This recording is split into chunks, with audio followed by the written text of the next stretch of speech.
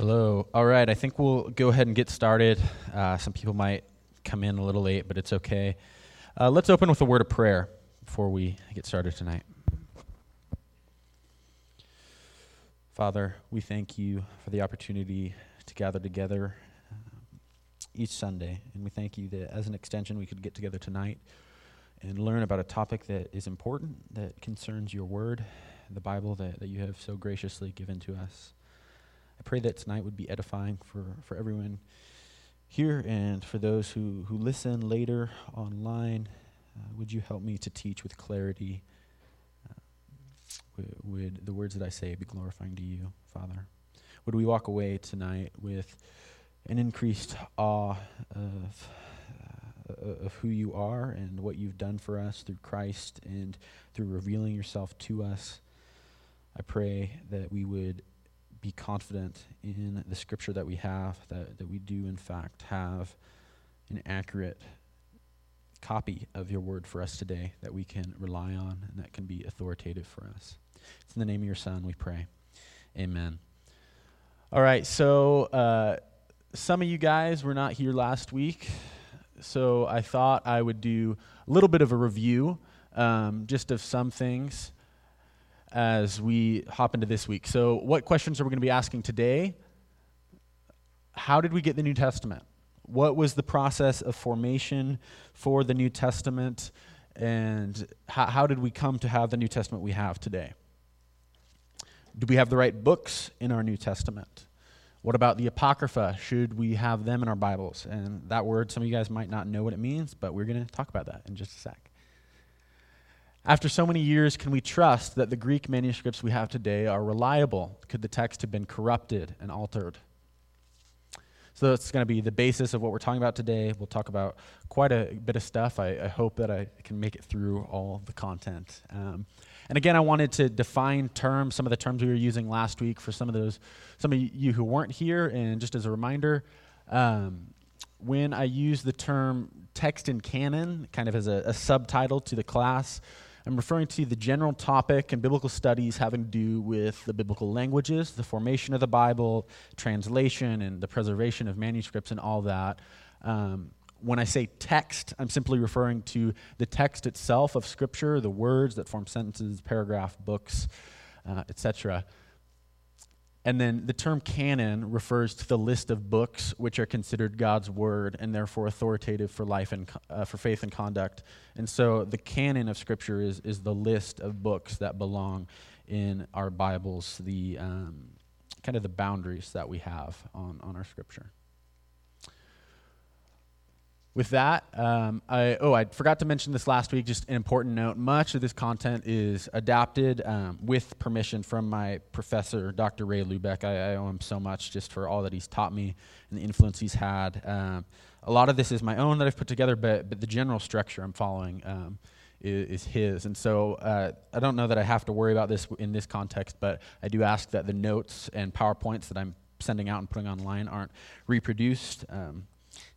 Long story short, he teaches a Bible study methods class, and he hands out the notes to everyone, and he had a former student go to a publisher with his notes and try and publish his notes under his name.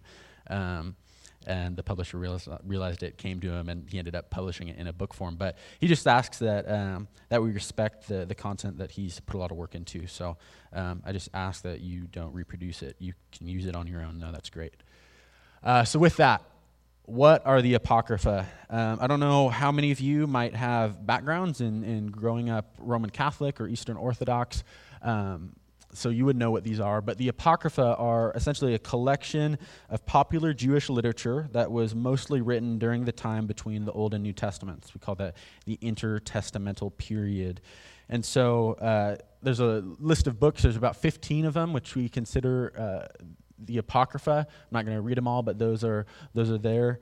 And actually, the Roman Catholics, they consider all of those to be Scripture. And then the Eastern Orthodox Church, there's 3 more which they consider to be Scripture. They include 3rd and 4th Maccabees and then an extra Psalm. And so yeah, these are similar to some of the books we have in our Bible. Ecclesiasticus or Sirach is a lot like the book of Proverbs. Same with the Wisdom of Solomon. First and Second Esdras are very similar to Ezra and Nehemiah. Maccabees and Second Maccabees are historical narrative, and so it tells the history of the Jews. So it's similar to some of the stuff we have in our Bibles.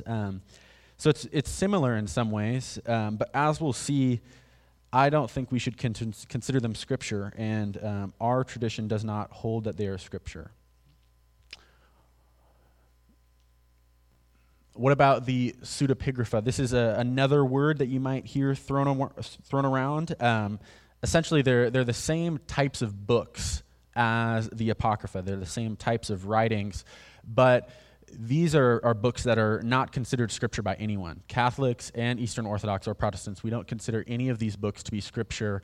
Some of these books include Jubilees, 1st and 2nd Enoch, 2nd and 3rd Baruch, the Martyrdom of Isaiah. Again, popular Jewish works from the time between in between the two testaments that were circulated, and as we'll see, these were really just works written by Jews about Jews, and they function kind of like any other book. You can use it for edification, you can use it for learning, but the Jews did not consider them scripture, and that's going to lead into, I have here the case for the Apocrypha, 10 rejections, and these are going to be 10 reasons why I believe we should not consider these to be scripture. The first one being the Jews themselves rejected it. And so the Jews have never regarded these as scripture. Last week, if you were here with us, we looked at a bunch of Jewish scholars and believers and lists of scripture that they had put together, and none of them included any of the Apocrypha. Instead, they simply understood that these were works by Jews, about Jews, and they used them for study. So in my room at my house, I have a mini library that I'm kind of starting. My parents are getting frustrated. I'm running out of space for my books. I have dozens of books that I hope speak truth about God. They say things that are true about the Bible, about Christian life, about God himself. And I actually have on my shelf a mini collection of Bibles, which I have a lot of Bibles as well. And I have some of them on the same shelf as these books with my commentaries and whatnot. But there's a difference. When I open up a commentary on the text, or I open up a book by a pastor or a scholar, and it's saying stuff that's true about God, and I recognize that, and I grow from it. And then there's a difference when I open up my Bible and I'm reading the Word of God, and I know that difference. Both types of books are helpful. Obviously, the Bible's on a higher level, but I know that I can have these books around on my bedside table. I have my Bible and the current book I'm reading right next to each other, but I know the difference between them. And that's kind of what the Jews had here, and we will see that it was actually early Gentile Christian misunderstanding that led to the idea that these books might be scripture. And so we have Gentiles who don't grow up in any of these Jewish customs. They see these books, and they're kind of held together, passed around with scripture, and then they think, oh, they must all be the Word of God, and they start including them together, when really this is not what the Jews had thought at all. Moving on, the Dead Sea Scrolls. We talked about this last week, this major discovery in these caves by the Dead Sea in Israel. There were over 900 manuscripts found. There were 225 manuscripts from the Hebrew Bible and a host of manuscripts from the community itself, talking about community guidelines, commentaries, all these things. And out of all these manuscripts, only 3 of them had anything from the Apocrypha. And so obviously, to this group who lived here, they had manuscripts from every single book of the Bible except Esther, and they only have 3 manuscripts of the Apocrypha. Obviously, to them, they didn't hold these books as scripture, or they probably would have had a lot more of them, and they might have thought they were useful, but obviously not that useful because they only had a few copies of them. And so there's evidence there that shows us they understood that this was not on the same level as scripture. So 3, the Septuagint. we talked about the Septuagint last week. It was an early Jewish translation of the Hebrew Bible into Greek, and it became really important for the early church.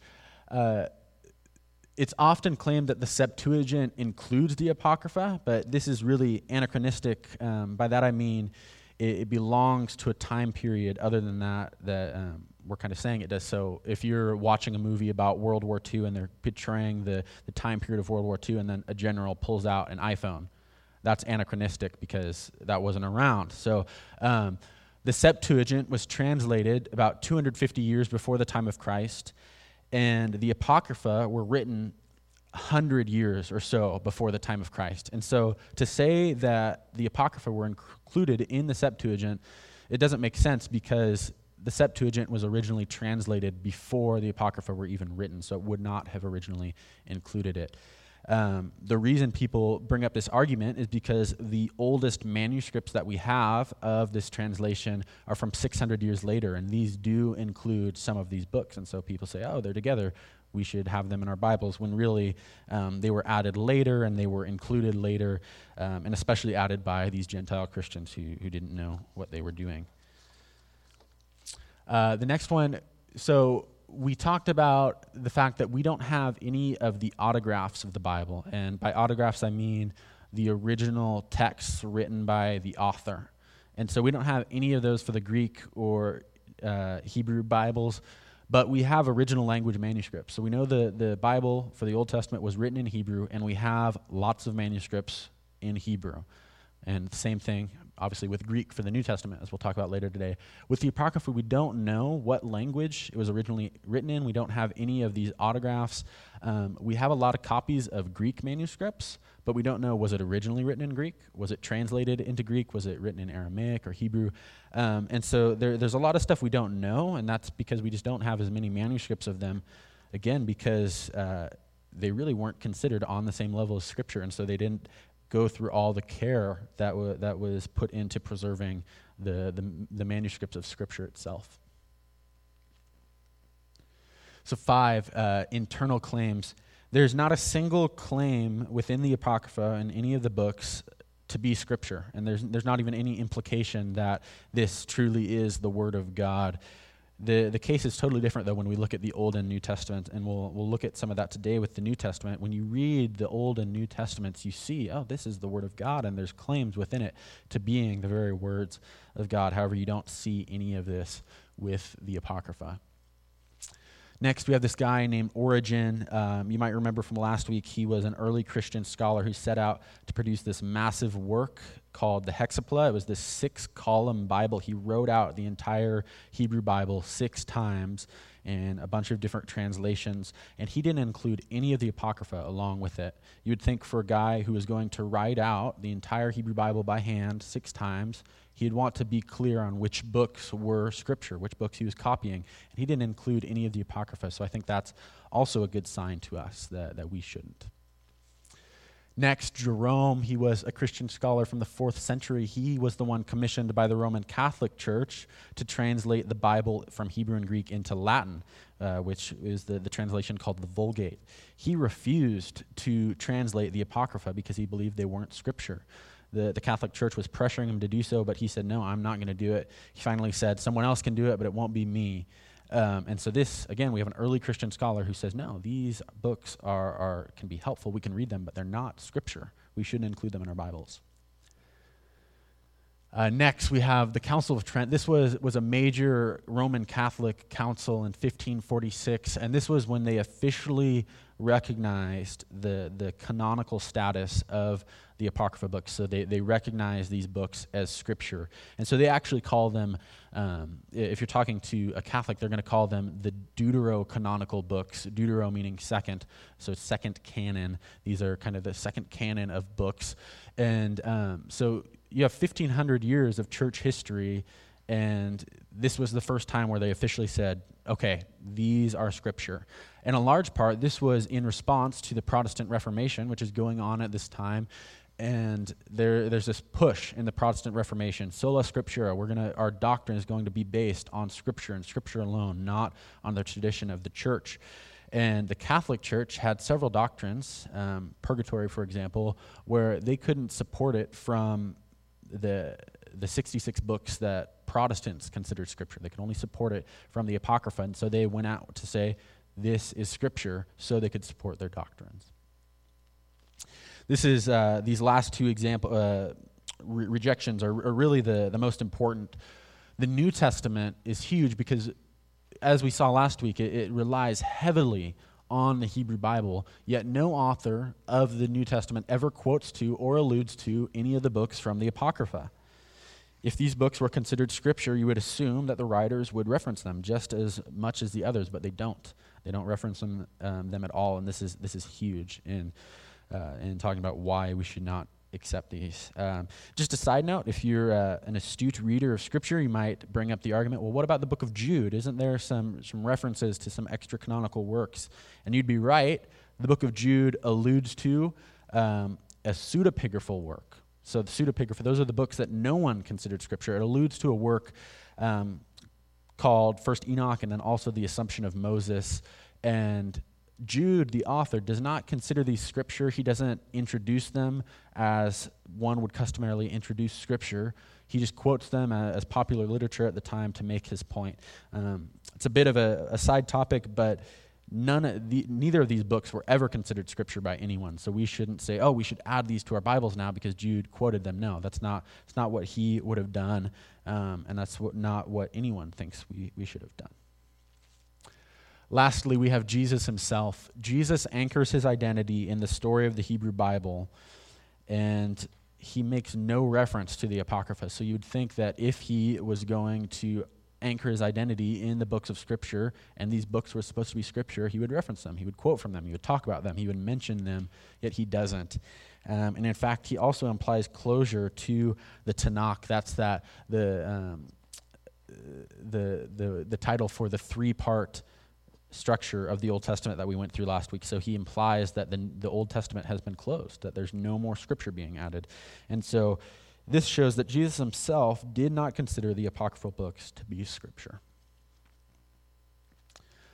All right, so I've given you 10 reasons, which are not exhaustive, but they're reasons that I believe show that we can clearly and confidently say that these books should not be included in the Christian canon. We should not count them as Scripture. So what do we do with them? I believe there still are some uses for these books. For one, as I mentioned, just like any of the other books that I have and that I read alongside my Bible, these books can speak truth about God. They can say things that are true about Him, and they can direct us in our Christian lives as long as they align with Scripture. So if I'm reading another book by someone today, they're going to say a lot of good things, hopefully, that I can grow from, that I can learn from. But if they say something and I'm like, oh, that doesn't line up with Scripture, then ultimately this book submits to the Bible because the Bible is going to be the sole authority. And so just like the Apocrypha, when I took this text and canon class at Multnomah, the extended version, I was required for a project to read the apocryphal books. And there was some stuff that I thought was super great, some stuff that I thought was really helpful and encouraged me. And then there was also some stuff that I was like, that's not quite right. And so just like any other book, as long as it aligns with Scripture, these books are helpful. Also, they provide us with valuable historical information. I mentioned a couple books, 1st and 2nd Maccabees. They give great historical accounts of the Jewish people between the time of the Testaments, and they're helpful for seeing what was going on. And they also show us how Jews were interpreting Scripture and how they were applying it. And lastly, they also act, as we saw last week, to a witness of the true books of the Old Testament or the Hebrew Bible. And they show us, they'll list out, they'll quote from, they'll allude to books which we should consider Scripture. So that's all I have on the Apocrypha. Does anyone have any questions based on that? That was my opinion. This is going to be the opinion of most Protestants. But obviously we have a bunch of people who claim to be Christians and who also believe these to be Scripture. And so this is something that I do think is a big deal. It was something that the Protestant reformers made a big deal of, but there are some who do not agree. Frank, did you have a question?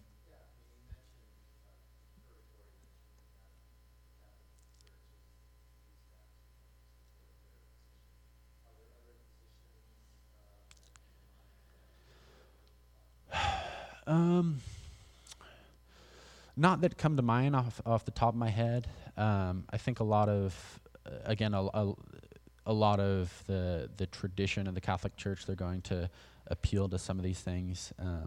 But yeah, I can't think of anything off the top of my head that I'm like, oh, this would be direct correlation. Any other questions before we move on to the formation of the Greek Bible? All right, great. So we're going to be talking now about the New Testament, or what I will be often referring to as the Greek Bible. If you heard last week, I said that I like to call the Old Testament the Hebrew Bible, because the term old, it implies this secondary nature to it, that it's not as good as what's new. It's somehow less than. It's been replaced. And so I like to refer to the Old Testament as the Hebrew Bible, or the Tanakh, that acronym that we had for it. And so with the New Testament, we're going to be referring to it as the Greek Bible, because just like Hebrew was the language of the Hebrew Bible, Greek is the language of the Greek Bible. The Greek Bible is made up of 27 books. They're counted and ordered in the same way as our New Testament is, so it's not any different. The Hebrew Bible, obviously, we did have different ordering, and they counted the book differently, but that's not the case with the New Testament. All right, and so now let's talk about the Greek language for a little bit. The New Testament was written entirely in Koine Greek, which we'll learn stands for, it means common Greek. It's the earliest Indo-European language, and in fact, the order and some of the letter names are similar to that of Hebrew. And so Hebrew begins with Aleph, Bet, Gimel, Dalet, and Greek begins with Alpha, Beta, Gamma, Delta. And you might see there, Alpha, Beta, alphabet. Cool. And so I thought that we went through the Hebrew alphabet last week. I thought we'd go through the Greek one this week. Hebrew doesn't have uppercase and lowercase. Greek does, and so the top you have the uppercase, the bottom you have the lowercase. And Greek reads left to right, unlike Hebrew, which reads right to left. So starting in the top, I'll read the letter and you repeat after me. Alpha, Beta, Gamma, Delta, Epsilon, Zeta, Eta, Theta, Iota, Kappa, Lambda, Mu. Down with the N-looking one there, Nu, Xi, Omicron, Pi, Rho, Sigma, Tau, Upsilon, Phi, Xi, Psi, PSM Psi, and Omega. All right, there we go. Greek alphabet. You might be wondering, some of the pronunciation sounds different. If you are doing math today, you use pi. For the New Testament, Greek would be pronounced P, and there's some other differences there. Really, the only time I hear the Greek alphabet today is with like fraternities or sororities or math, and so they pronounce it wrong. So more on the Greek language. Alexander the Great, he was an evangelist for everything Greek.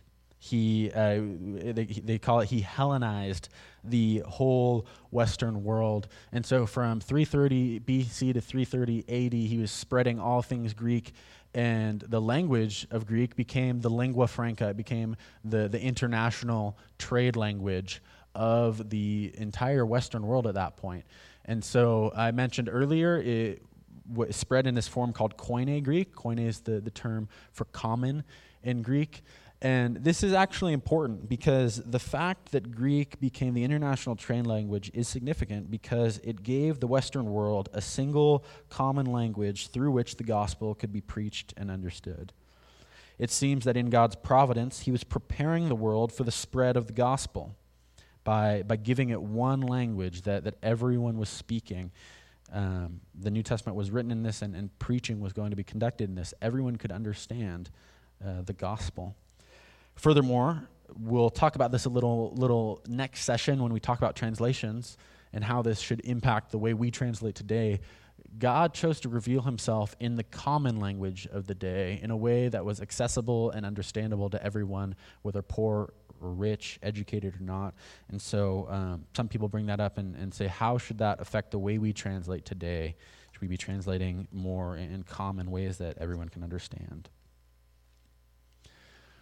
All right, the autographs. I explained them a little bit earlier, but the autographs are the very first writings of any biblical text. They're the original text produced by the author. They're not to be confused with manuscripts. A manuscript is a handmade copy of an existing text, though it is often used currently to refer to any copy. Just as with the Hebrew Bible, we don't have any autographs of the Greek New Testament. However, we're going to see that as the New Testament was being written, the authors believed that they were writing Scripture. Contrary to popular belief, it was not some men in church councils hundreds of years later who decided which books were Scripture.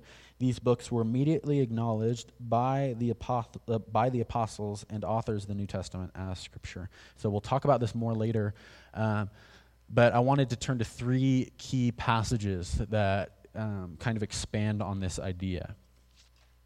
1 Timothy 5:17, this is Paul writing. He says, "For the Scripture says, 'Do not muzzle the ox while it is treading out the grain, and the worker deserves his wages.'" Okay, what does this have to do with anything? Well, Paul's making the case for why pastors should be paid, and he quotes from Scripture. He introduces it with the customary introduction for a quote from the Hebrew Bible. He says, "For the Scripture says, 'Do not muzzle the ox while it is treading out the grain.'" That's a quote from Deuteronomy 25:4. And then, this is what gets important, the red there, he quotes from Luke, the Gospel of Luke. This is a quote from Luke's Gospel. It's unique to Luke's Gospel. And Paul is thus equating Deuteronomy, the Hebrew Bible, and Luke's writing. He's equating it. He's saying they're both Scripture. He quotes them as Scripture. And this is super important because we see that at this point, we already have circulation of at least the Gospel of Luke, likely some other Gospels, and they're already being used as Scripture. Next, we have 2 Peter 3:16. Peter writing says, "Paul writes the same way in all of his letters, speaking in them of these matters. His letters contain some things that are hard to understand, which ignorant and unstable people distort as they do the other scriptures to their own destruction." First off, this is encouraging for us because even Peter had a hard time understanding some of what Paul is writing, so we can have a hard time as well. But what's significant is that he talks about Paul's writings, Paul's letters, and says that ignorant people distort them as they do the other scriptures. And so the Greek here makes it very clear that Peter is putting them on the same level. So there's two words for other in Greek. So if I was eating an apple and I wanted another apple, I would say, "Give me another one." I would use this word in Greek, and you would give me another apple. If I was eating an apple and I wanted another type of fruit, I could say, using another word, "Give me another one," and you would give me a banana or a different type of fruit. Paul uses the first one. It's another of the same category. And so he equates them, again, saying that Paul's writings are on the same level as the other scriptures. Here he likely has in mind the entire Hebrew Bible. This is very significant. Next, in 1 Thessalonians 1:13, Paul says, "And we also thank God continually because when you received the word of God from us, you accepted it, not as human word, but as it actually is, the word of God, which is indeed at work in you who believe." And so Paul recognizes his own work as the word of God.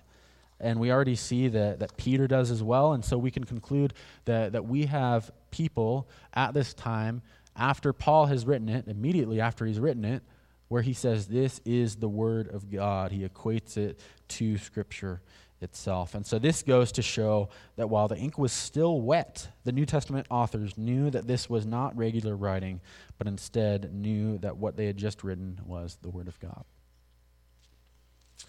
So, moving on to the manuscripts of the Greek Bible, these are going to be copies, handwritten copies of the autographs. The manuscripts of the Greek Bible were copied quickly and in a number of places. There were specific production centers where this copying occurred. So when we look kind of at the copying of the New Testament, we're going to see 5 main copying centers in Rome, Carthage, which is in northern Africa, Byzantium, which is modern-day Istanbul, and Caesarea on the coast of Israel, and Alexandria in Egypt. These different copying centers developed into 4 major text families is what we call them, and so I'll explain that in a second. We have the Western family, which is Rome and Carthage. If you look on a map, which I have on the next slide, they're very close together. Then we have Byzantine family, Caesarean family, and the Alexandrian family. And so when I'm talking about the manuscripts families, they become important because the manuscripts of the Greek Bible were copied much differently than that of the Hebrew Bible. If you weren't here last week, spent some time talking about this group of scribes who meticulously copied the Hebrew Bible. They were so copious in every little detail, counting everything, making sure that what they had was perfectly copied. And so they were really about quality over quantity, whereas it was the opposite with the New Testament. They were just about quantity and just copying all these manuscripts. And so we have these different places, which I will show you right here, where manuscripts are being copied, and they start to develop some similarities. So, for instance, if we have a manuscript that has been copied up in Byzantium, and a certain scribe made an error while he was copying it. Not intentional, likely. If you think about if you're handwriting something and you write the same word twice, or you leave out a word. He leaves out a word. Well, he then passes on this manuscript to more scribes in Byzantium, and they're going to copy from his manuscript, and they're going to include his error. And they're likely going to make some errors of their own. And so then this keeps getting passed on, and soon you develop families of manuscripts where manuscripts in Byzantium might all kind of be missing this one word from the text, whereas in Rome, they're not, because that scribe didn't make that mistake. And so this is what we're talking about when we're talking about manuscript families. And this is what we'll see as we look later in this lesson about the process of textual criticism, which I'll explain, and how we can correct these errors and go back and figure out what the original text said. So these are the 4 manuscript centers right there: Roman, Carthage, Byzantium, Caesarea, and Alexandria. So Islam also had a major impact on the formation of the Greek Bible, and this was through the destruction of these manuscript centers. And so here, again, we have all our manuscript copying centers. Well, in 638, the Muslims destroyed Caesarea. They overtook it, and they destroyed the manuscript center that we had there. Then 2 years later, in 640, in Alexandria, they did the same thing. There is a famous library of Alexandria. This was where we had massive works such as Origen's Hexapla that I mentioned, this huge witness to the text of the Hebrew Bible. It was destroyed there, unfortunately. And then 50 years later, in Carthage, it's overtaken and destroyed. And so now we have 2 manuscript copying centers left, and we'll see that about 750 years later in Byzantium, they overtake that as well and destroy it. So for 700 years, there were manuscripts being copied in Byzantium. Rome was untouched. It was never destroyed. But in the 4th century, I mentioned that there was this translation called the Vulgate into Latin, and this was the official translation of the Roman Catholic Church. They were only using the Latin translation, so all the manuscripts they were copying were Latin. They weren't copying Greek anymore. So for 700 years, effectively, we have only manuscripts being copied in one place. And so as we gather manuscripts today, the majority of our manuscripts, the majority are from Byzantium. They're going to be of the Byzantine family. And I'll talk about some of the cons to this a little later. Before we take a break, I want to talk about one last person. His name's Erasmus. He lived from 1469 to 1536, and he was an influential scholar. He ended up putting together the very first Greek Bible. He used a few very late Byzantine family manuscripts, so from Byzantium, where all that production had been going on for 700 years after the other centers had been overtaken. So he uses a few, like six, half a dozen manuscripts from there, and he produces a Greek New Testament. There's a photo of him from an iPhone at the time. So at the time, there was a race between scholars to be the first to get out a printed Greek New Testament. The Gutenberg printing press had been invented, and so now we're trying to get all these books printed, and we can get them distributed to a bunch of different people. So there was a rush to get the first Greek New Testament out. So in his haste, he kind of took some shortcuts and did some things a little rushed. And I mentioned he only had half a dozen manuscripts. Well, when he got to the book of Revelation, essentially the last page of Revelation, he realized, I don't have these verses in Greek. They're missing. And so rather than trying to find a Greek manuscript, he took the Latin Vulgate, the Latin translation, and he back-translated it into Greek and called it good, sent it to the printing press. Eventually, he was kind of ashamed of this and went back and found some better manuscripts and edited it, but this is what we originally had. And so this becomes important because this first printed edition of the New Testament, really, we have a later edition being released about 100 years later by a guy named Beza, then 25 years later, 30 years later, by two brothers named the Elseviers.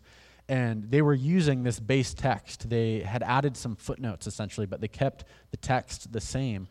And this edition became the standardized Greek text that we used for centuries in all our translations of the Bible. It became known as the Textus Receptus. That might be a familiar term to some of you people. Essentially, the Textus Receptus, for some people, is a superior Greek text. There's kind of this cult of people who believe that this is the only Greek text we should ever use. This is handed directly from God. And really we'll see that this is misguided. This was the Greek text used to translate the King James Version for the New Testament. And at the time, 400 years ago, it was a good Greek New Testament, but now we have so many more manuscripts. We have become so advanced that 99% of scholars would say we wouldn't even use the Textus Receptus because we have so many better manuscripts and all these things. It's going to be relying off a handful of manuscripts that are super late. Why wouldn't we use all these other manuscripts that were from hundreds of years earlier? And we're going to be talking about that a little more, but that's one of the reasons that the KJV really is outdated, not just because of its language, but because of the texts it's working from. We've come so far in 400 years that to use the KJV, you're going to be using a text that I believe is the Word of God, but we'll have some manuscript errors that we now have solved easily. But this was the text, like I said, used for the KJV. It was also used for other translations like the Geneva Bible, 1560, and then the Luther Bible, Martin Luther's translation in 1534. He used the text from Erasmus. And so this became really influential just in Greek studies and in the history of the Greek New Testament. And it did push scholars for a while away from really looking at all the manuscripts because this had been accepted as the first one. This is the only one we can use. And it wasn't until a few hundred years later where scholars really said, okay, let's look back, let's get more manuscripts, let's create a text that is pure. And so that's what we'll be looking at next as we look at the process of text criticism. But real quick, let's take a 5-minute break and then come back. I don't have as many cool artifacts this week, but I do have a couple modern Greek New Testaments up here if you're interested in looking at those, and then I have a Bible with the Apocrypha if you wanted to look at those. So, yep, see you back in 5 minutes.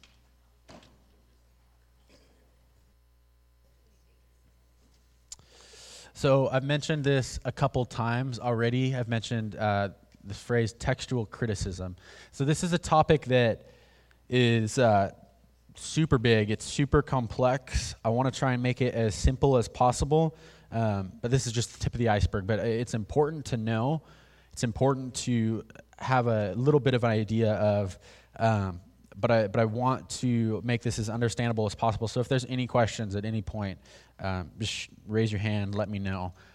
So this is a definition from a scholar named Jason DeRucci. Textual criticism may be defined as the discipline of restoring the biblical author's original words by comparing and contrasting the various copies and translations of the Bible. This is just some stuff that I added. In textual criticism, scholars compare all the manuscript evidence from manuscripts in the original language, in Greek and Hebrew, from early translations like the Septuagint or the Vulgate, and other textual witnesses such as lectionaries and commentaries, which we'll talk about later. And after comparing and contrasting these different witnesses to the text, they then make an educated decision as to what the most likely original reading was. Through this process, we can become convinced of the reading of the original autographs. I put together this basic example. So here on the left, we have the autograph. It says A, B, C, D, E, F, G, H, I, J, K, L.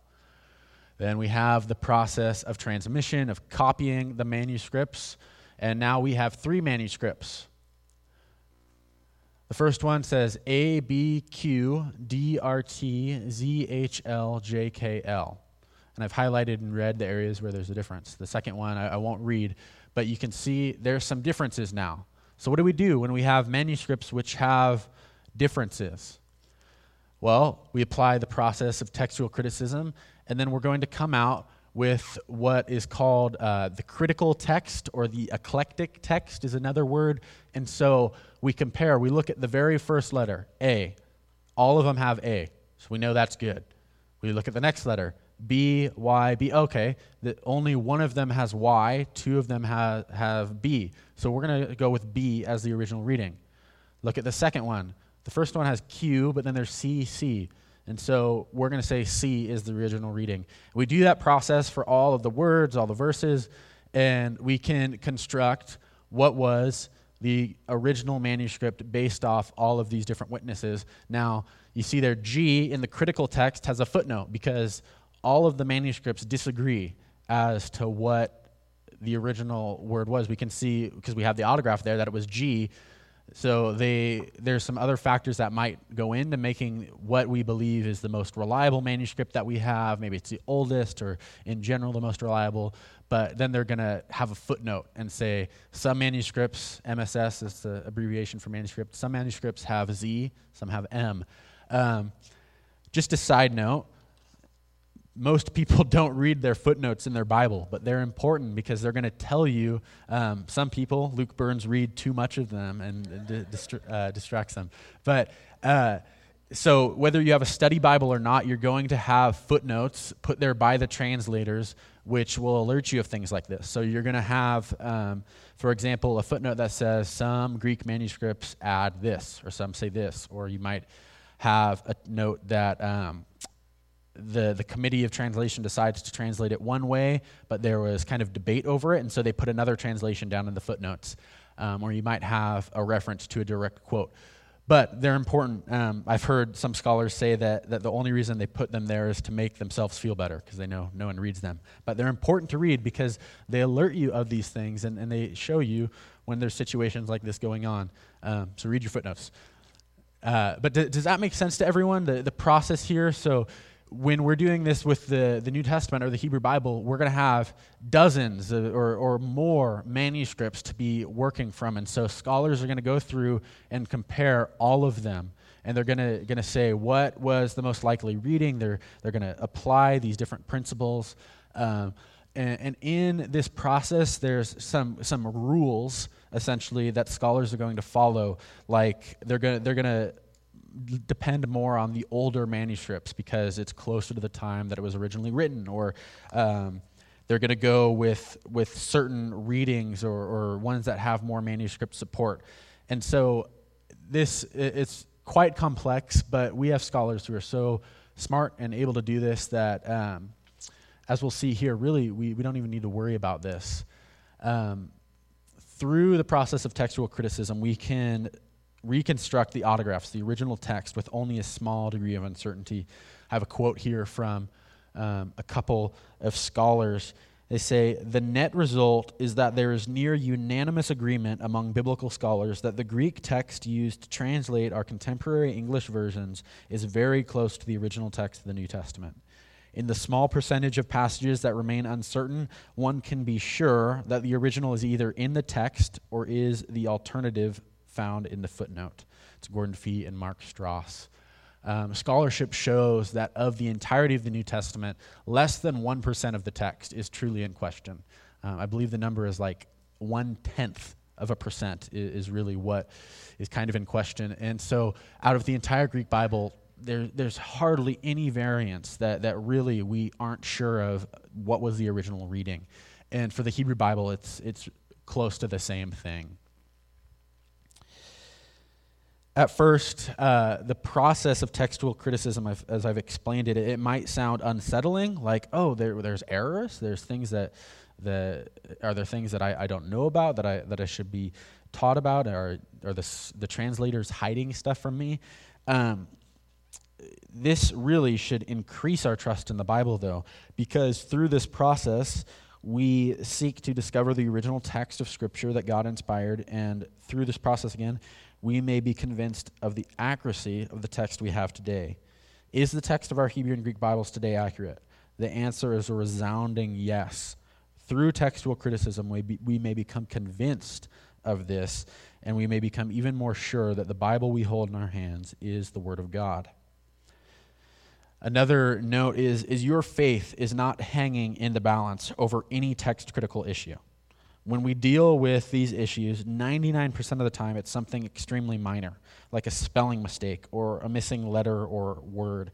There's no major text-critical issue that changes any major doctrine or theological position.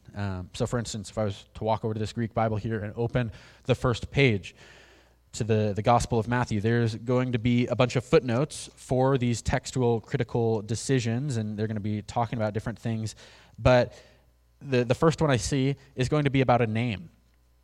Is the name Asa or Asaph? Did they forget one letter at the end of a name? And so, yeah, it'd be nice to know whether his name is Asa or Asaph, but does that change your faith? Is your faith shook if it's one of the? No, it's not. And so for most of these decisions, it's going to be something extremely minor, and through this process we can become so convinced that even liberal scholars, they're going to use that Greek Testament and not even and really question that. They're not going to even do a lot. Well, no, this isn't right. They're going to accept. Oh, this is okay. We have an accurate Greek text. Where they're going to differ is on the interpretation of that Greek text. As I did mention, there's kind of some rules of textual criticism, some boundaries that they follow. Just for time's sake, I don't want to walk through all of them, but I'll include them at the notes that I hand out at the very end, and they might even be in your notes right now. I think they are. But I wanted to move on to the different types of manuscripts that we have, and so the oldest manuscripts we have are papyri. If you were here last week, I had this table with some cool artifacts, and I had a piece of papyri, which is reed paper, a reed plant that is smashed and weaved into paper and then is written on. And this was one of the main kind of resources for writing on the New Testament. Obviously, it doesn't hold up well in climates that are wet or where there's a lot of moisture. And so the only place where we really have these is from Alexandria in Egypt. But a lot of these are going to be the oldest manuscripts. Here's a picture. This is the oldest fragment that we have. Is a fragment. It's of John, like 4 verses from John 8. There's some on each side. And it's from 94 AD. That's the Gospel of John was one of the last books written. People think generally written around 90 AD, and so this wouldn't have been the autograph, the original one, but this was a very early manuscript of it, and so that's encouraging when we look back and the few verses we see. Oh, they're the same as what we have now. So anyway, moving on. Before I move on, I have some counts of the manuscripts that I got from a website. As of 2016, we have 131 papyri manuscripts and fragments. Next, these are going to be the oldest complete manuscripts. They're called uncials or majuscules. They're written in all capital letters. They're from the 4th and the 5th century. They're very old. They serve as a very important witness to the New Testament text. This might mean nothing to you. You might have heard these before. These are going to be the most kind of important uncials. We have these complete texts. So Codex Sinaiticus, again, a codex is just a book.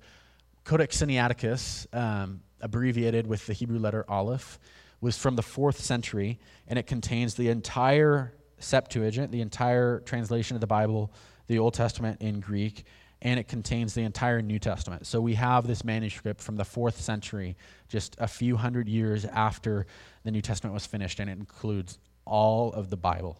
This was a fantastic find. This is really one of the most important manuscripts we have. Then Codex Alexandrinus, abbreviated A, from the 5th century. It has the entire Septuagint and almost all of the New Testament. There was some damage, and then same with Vaticanus, abbreviated B, from the 4th century. It's damaged in some places, but has both the Septuagint and the New Testament written in. This is what it would look like, written in all capital letters and no spaces between the letters. So have fun reading that. But we have 323 of these, and most of these are very high quality, and they're going to be super important as we piece together the text. Next, we have minuscules, or they're referred to as cursives. They're later manuscripts which were written in lowercase and cursive. So if you're looking at a manuscript and it's written in all capital letters, that would be the last one, and it's going to be older. This is going to be later manuscripts, but we have a lot of them. We have so many of them. Here's what one would look like written in a lowercase cursive. We have 2,932 of these manuscripts. We have a bunch of them.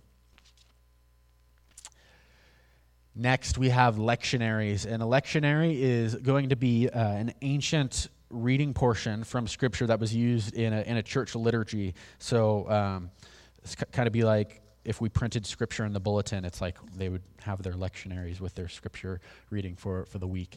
And they're used in churches, and we have a lot of copies of these, and this is going to be, they're not going to usually contain entire books or anything, but they're going to be verses here and there that we can piece together verses. Here's what one of those would look like. It might have some artistic elements to it. We have 2,463 of these as of July of 2016. Another major source for manuscripts comes from early translations of the Greek Bible. And so it was translated into a bunch of different languages like Syriac around 430 AD, into Coptic, which is Egypt, in the 3rd and 4th century. Armenian, not Armenian. It's a different theology thing. From the 4th century. And then Georgian from the 5th century, Ethiopic from the 5th and 6th century, and then the Latin Vulgate from the 4th century. So we have a bunch of early translations, and we have tens of thousands of manuscripts of these. In fact, in Latin alone, we have over 10,000 manuscripts of the New Testament, which is just unreal. And so obviously it's not as great as a Greek manuscript, but it's still helpful for looking at what they were translating from and comparing it with the manuscripts of Greek that we have. And then the final major source is going to be the early church fathers. So the early theologians and pastors of the early church, we have tons of copies of their work, and so they might have sermons or commentaries on the biblical text or letters that they wrote where they include Scripture. In fact, when we look back at all the church fathers, they wrote so prolifically that if we did not have a single Greek manuscript, we would be able to put together the entire Greek Bible just from how much they quote it. It'd be like if we didn't have a single Bible in here and we walked into Gary's office and just looked at all his commentaries, we could piece together the entire Bible by getting Scripture from his commentaries, and that's what it's like with the church fathers. We have tens of thousands of quotes from them. I think I even heard that there was over a million quotes from the church fathers that we have of Scripture. And so this is super important when we're piecing back together the New Testament. We have all these different witnesses. Erasmus, who I mentioned earlier, he had 6 manuscripts that he was working from. Today, we have Greek manuscripts. We have the papyri, the majuscules, the minuscules.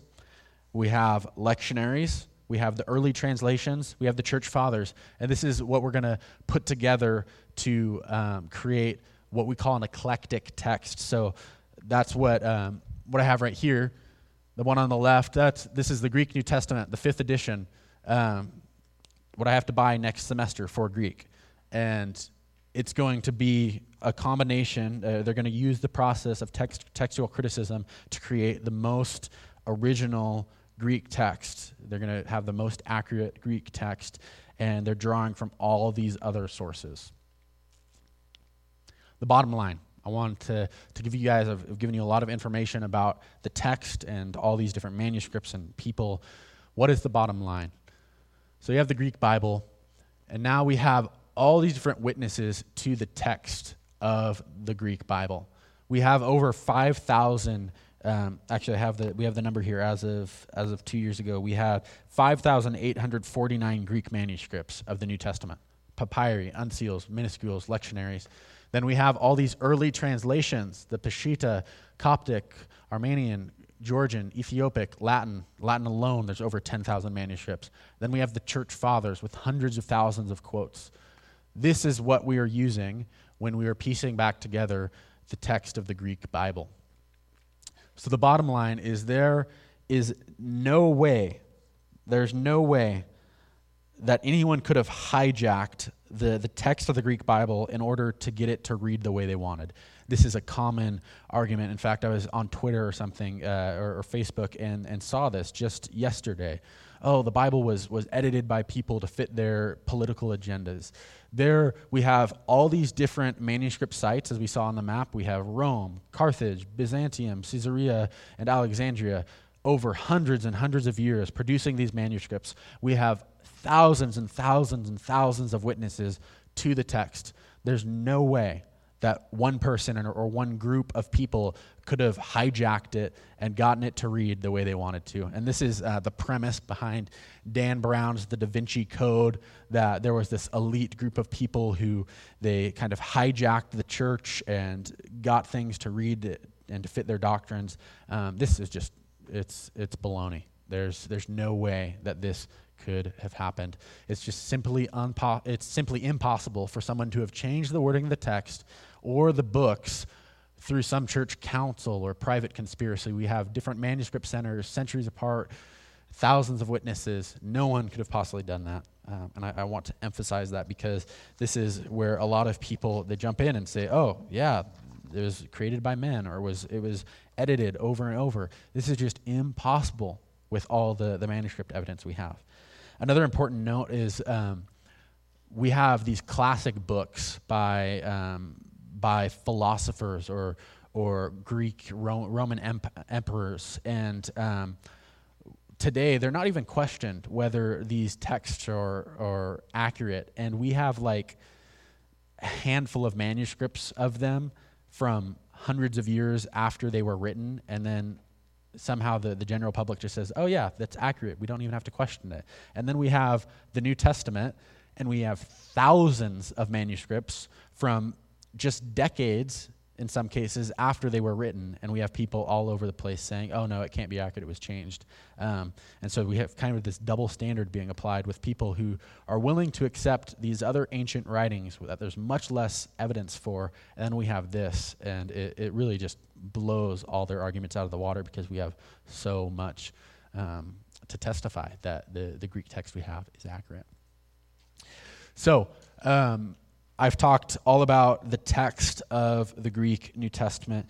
Now I want to move on a little bit to the books, the canon, so the list of books of the Greek New Testament, and different views on the formation of the New Testament canon. So there is apocrypha for the Greek New Testament, but no one believes that those should be scripture.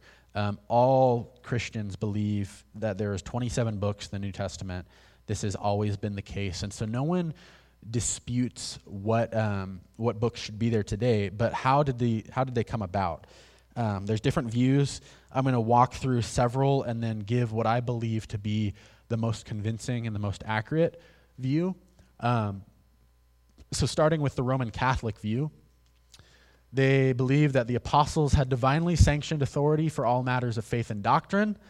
The popes and the magisterium, which is the ruling authority, are invested with the same authority as the original apostles through apostolic succession.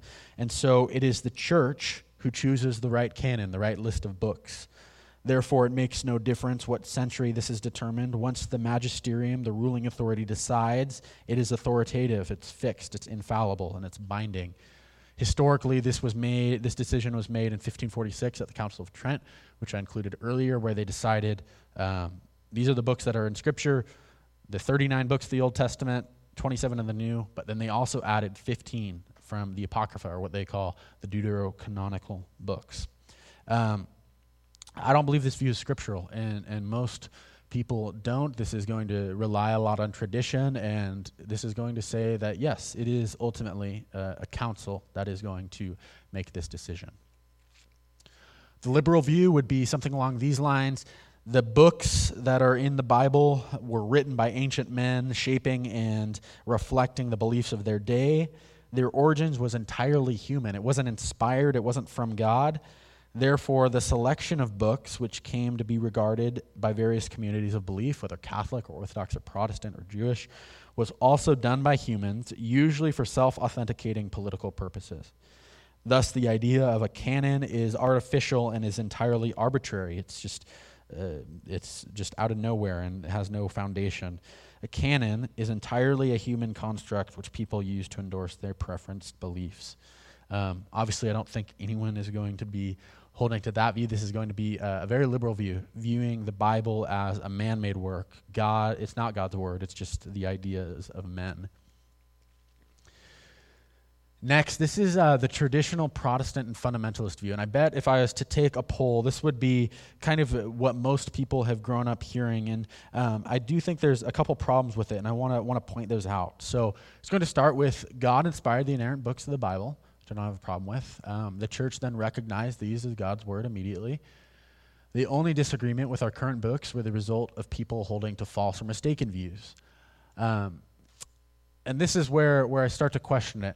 The canon is reconfirmed to us today by a criteria of canonicity. Who has heard of that? There's kind of this criteria of canonicity. There's this criteria that people used to come up with which books should be scripture. I'm sure this has been heard of. The reason I don't like that is because most of them are entirely modern concepts, and the criteria is going to be ambiguous, subjective, or just plain wrong. And so I wanted to walk through what might be held to as criteria for determining canonicity. This is actually from a scholar named Norm Geisler. This is what he says, and in the 1960s this book was written. Scripture needs to, 1, come with the authority of God. That's ambiguous and subjective. I don't know what that means. What does it mean for something to come with the authority of God? 2, it needs to be written by a prophet or an apostle. Well, that's just factually untrue, because you have the book of Ruth or the book of Esther or the book of Luke or Hebrews wasn't written by an apostle or prophet, yet we count it as scripture. So that one's not right. Not right. 3, tell the truth about God. Well, I've already told you all today about the books I have and the books out there that they tell the truth about God, but they shouldn't be considered scripture. And so whether that's the Apocrypha or that's some book on my bookshelf, that doesn't make it scripture just because it tells the truth about God. 4, come with the power of God. Again, it's ambiguous and subjective. I don't know what it means to come with the power of God. And then 5, be accepted by the people of God. Well, that's a circular argument. Begs the question, which books should be accepted by the people of God? The books that were accepted by the people of God. It's a circular argument. And so with these criteria of canonicity, there's going to be a lot of things that just don't make sense or ambiguous or subjective. And so I don't think this is really the right way to talk about it. A modernized Protestant view, this is going to be a little different. It's going to say that God inspired the New Testament authors to write books to establish the doctrine of the early church. There was then a selection process which determined the list of canonical books, and it was done by church councils of the 3rd to 5th century. Since the councils themselves possess no ultimate authority, and who says their decisions were even correct, the question of canon must remain an open one. Most proponents of this view might not say this, but really, at least in theory, it has to be true, because what about one of the lost letters of Paul? We know from Scripture itself that Paul wrote other letters. We don't have them. What if we were to find it? Should we then put it in Scripture? Or what about one of the books we talked about last week is mentioned in the Hebrew Bible, like the book of Jashar? If we were to find that, should we put it in the Old Testament? Well, you can't really say no if we believe that they were actually inspired, and you kind of you're kind of stuck in this view, because you don't want to say, yeah, we could just keep adding books, but what if we find this letter from Paul? And so that's why I would say that we shouldn't go with this view. And since errant, fallible humans decided which books are inerrant, this calls into question the very notion of inerrancy. Again, you have humans deciding which books were in the Bible. So this is the last view. This is what I believe is the best option. I believe it's the most convincing logically and based on Scripture itself. The term canon is used in different ways, leading to confusion. It appears that there are 3 different stages in canon development, in the development of Scripture. So in the first stage, in the first century, Scripture is being written, and it actually was God's word. The original authors and the apostles immediately knew that it was. We saw that earlier in those verses I showed you, that they knew they were writing Scripture. The true identity of the text was the inspired word of God, which was known immediately by the authors. So while the ink was still wet, they knew they were writing Scripture. So its identity is Scripture. It is canonical. The second stage, this is going to be in the 2nd century at the latest, if not then before that as well. It was recognized and used as God's word within the church, extending and equivalent to the already established Old Testament canon. In this stage, it actually functioned as Scripture. So we have the books that have been written, which were immediately recognized as Scripture. Now it's functioning as Scripture. People are using them for their daily devotionals. They're using them in the church to recite and to pray. It's functioning as the Word of God. Then we have the third stage. In the 3rd and 4th century, formalized lists were compiled to indicate which books were regarded as God's word in the face of challenges. Up until this point, there was no need for such a list. They didn't need to list out which books because they already were God's word, and then they were functioning as God's word, so they didn't need to list them out. I didn't mention these today. I thought we would be rushed for time, but there were some influences from the Gnostics, a group of false teachers promoting false doctrine, and they were going to say we should add books to the canon. And there was a guy named Marcion who said we should take away books from the Bible. And it wasn't until we had these people coming in with these false ideas and bringing these arguments where the church felt the need to list out which books had already been accepted and functioning as Scripture. So to kind of chart it out, stage 1, 1st century, we have these books which are recognized as God's word immediately. It actually is God's word as it's being given. I want to emphasize that the identity of it is, in fact, it's Scripture. Then we have stage 2 in the 2nd century, where we have a recognized core of authoritative Scripture. At this stage, it's functioning as God's word within the church. And then stage 3, 3rd and 4th century, we have formalized lists of canonical books, of scriptural books being created. This is when these books are clearly distinguished from all other books. Does that make sense? Does everyone see why this seems to be the most appealing view? Okay. So that's it for the process of the formation of the canon. that's it for today, actually. So hopefully, after this lesson, you all have a better idea of, one, what the Apocrypha are and several reasons why I believe we should not accept them as Scripture. Two, the process of the formation of the Greek Bible, or what we refer to as the New Testament. Three, why we can trust that we have a reliable text for the New Testament. And then lastly, how we know that we have the right books in our New Testament, how we know that they weren't just written by men and came up with at a church council. Most importantly, I hope that learning this information has increased your faith in the Bible as God's revelation of himself to us, and that you will respond with an increased sense of awe and wonder towards our amazing God. So, next week, there is no class. We have another event that's going to be in Harvest. It's the final kind of party and celebration for Harvest Kids, and so we're not going to be having class next week. I'll send out an email just to remind you. So we're going to pick up on June 10th, 2 weeks from now, and we're going to be finishing with translation theory and modern translations, talking about, now that we've identified the Hebrew and Greek Bible and we know we have the right books and we know we have the right text, how do we go from that to the Bibles you have in front of you, to all these different translations? Is there a best translation? Is there one that we should stay away from? What is the best translation theory? We're going to be talking about that, and I think it'll be practical, it'll be good, and I know that this is a topic that I think there's a lot of questions on because we have a lot of translations, and so I hope this will be informative. So again, June 10th, same time at 6:45. I hope to see you all then. If you have any questions, let me know. Thanks. Oh, Joel. So you're saying, there's many translations. That's a great question. There are different types of Greek texts. Actually, these two are different. This is a new Greek New Testament that came out last year, produced by Crossway and Tyndale.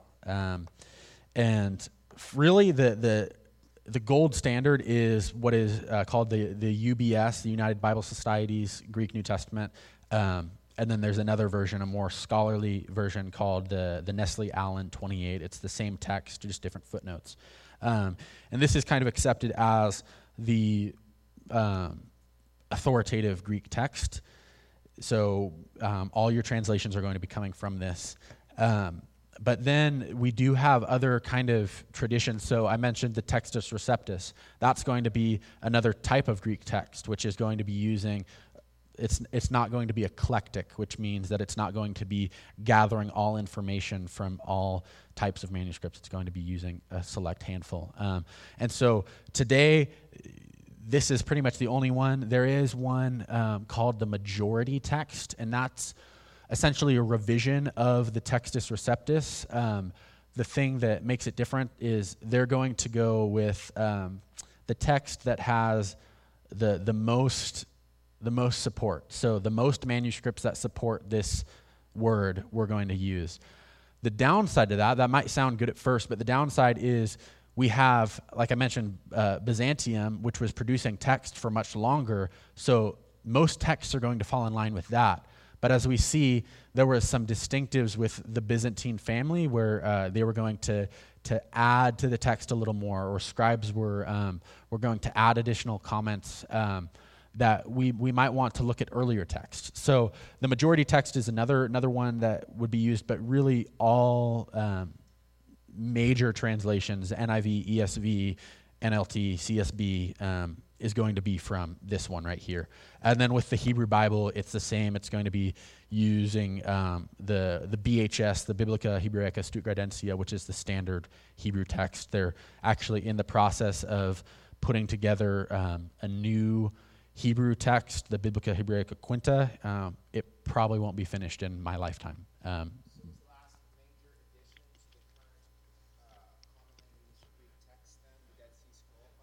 So the Dead Sea Scrolls is going to be mostly with the Hebrew text, and so that's what this new version of the Hebrew Bible is going to be taking into consideration. It's going to be adding footnotes to different textual variants, but the text of the Hebrew Bible is copied from the oldest complete manuscript we have, which is the Leningrad Codex, which I mentioned last week. That's the base text, and then there's going to be footnotes with textual variants, anything from the Septuagint to the Dead Sea Scrolls to early translations, and same with the Greek text. We have now this eclectic Greek text, and then we have footnotes which show variant readings. And they continue to update it as they find new Greek text. So this is the 5th revised edition. It came out just pretty recently. In 2014 was when they released the 5th edition. And so they, every 15, 20 years, they put out another edition where they've changed the footnotes, they've added new finds. But yeah, that's a great question. Any other questions before we wrap up? Can be on anything. All right, well, thank you all for coming. I really enjoyed having you. I will see you in 2 weeks, June 10th. Have a good night.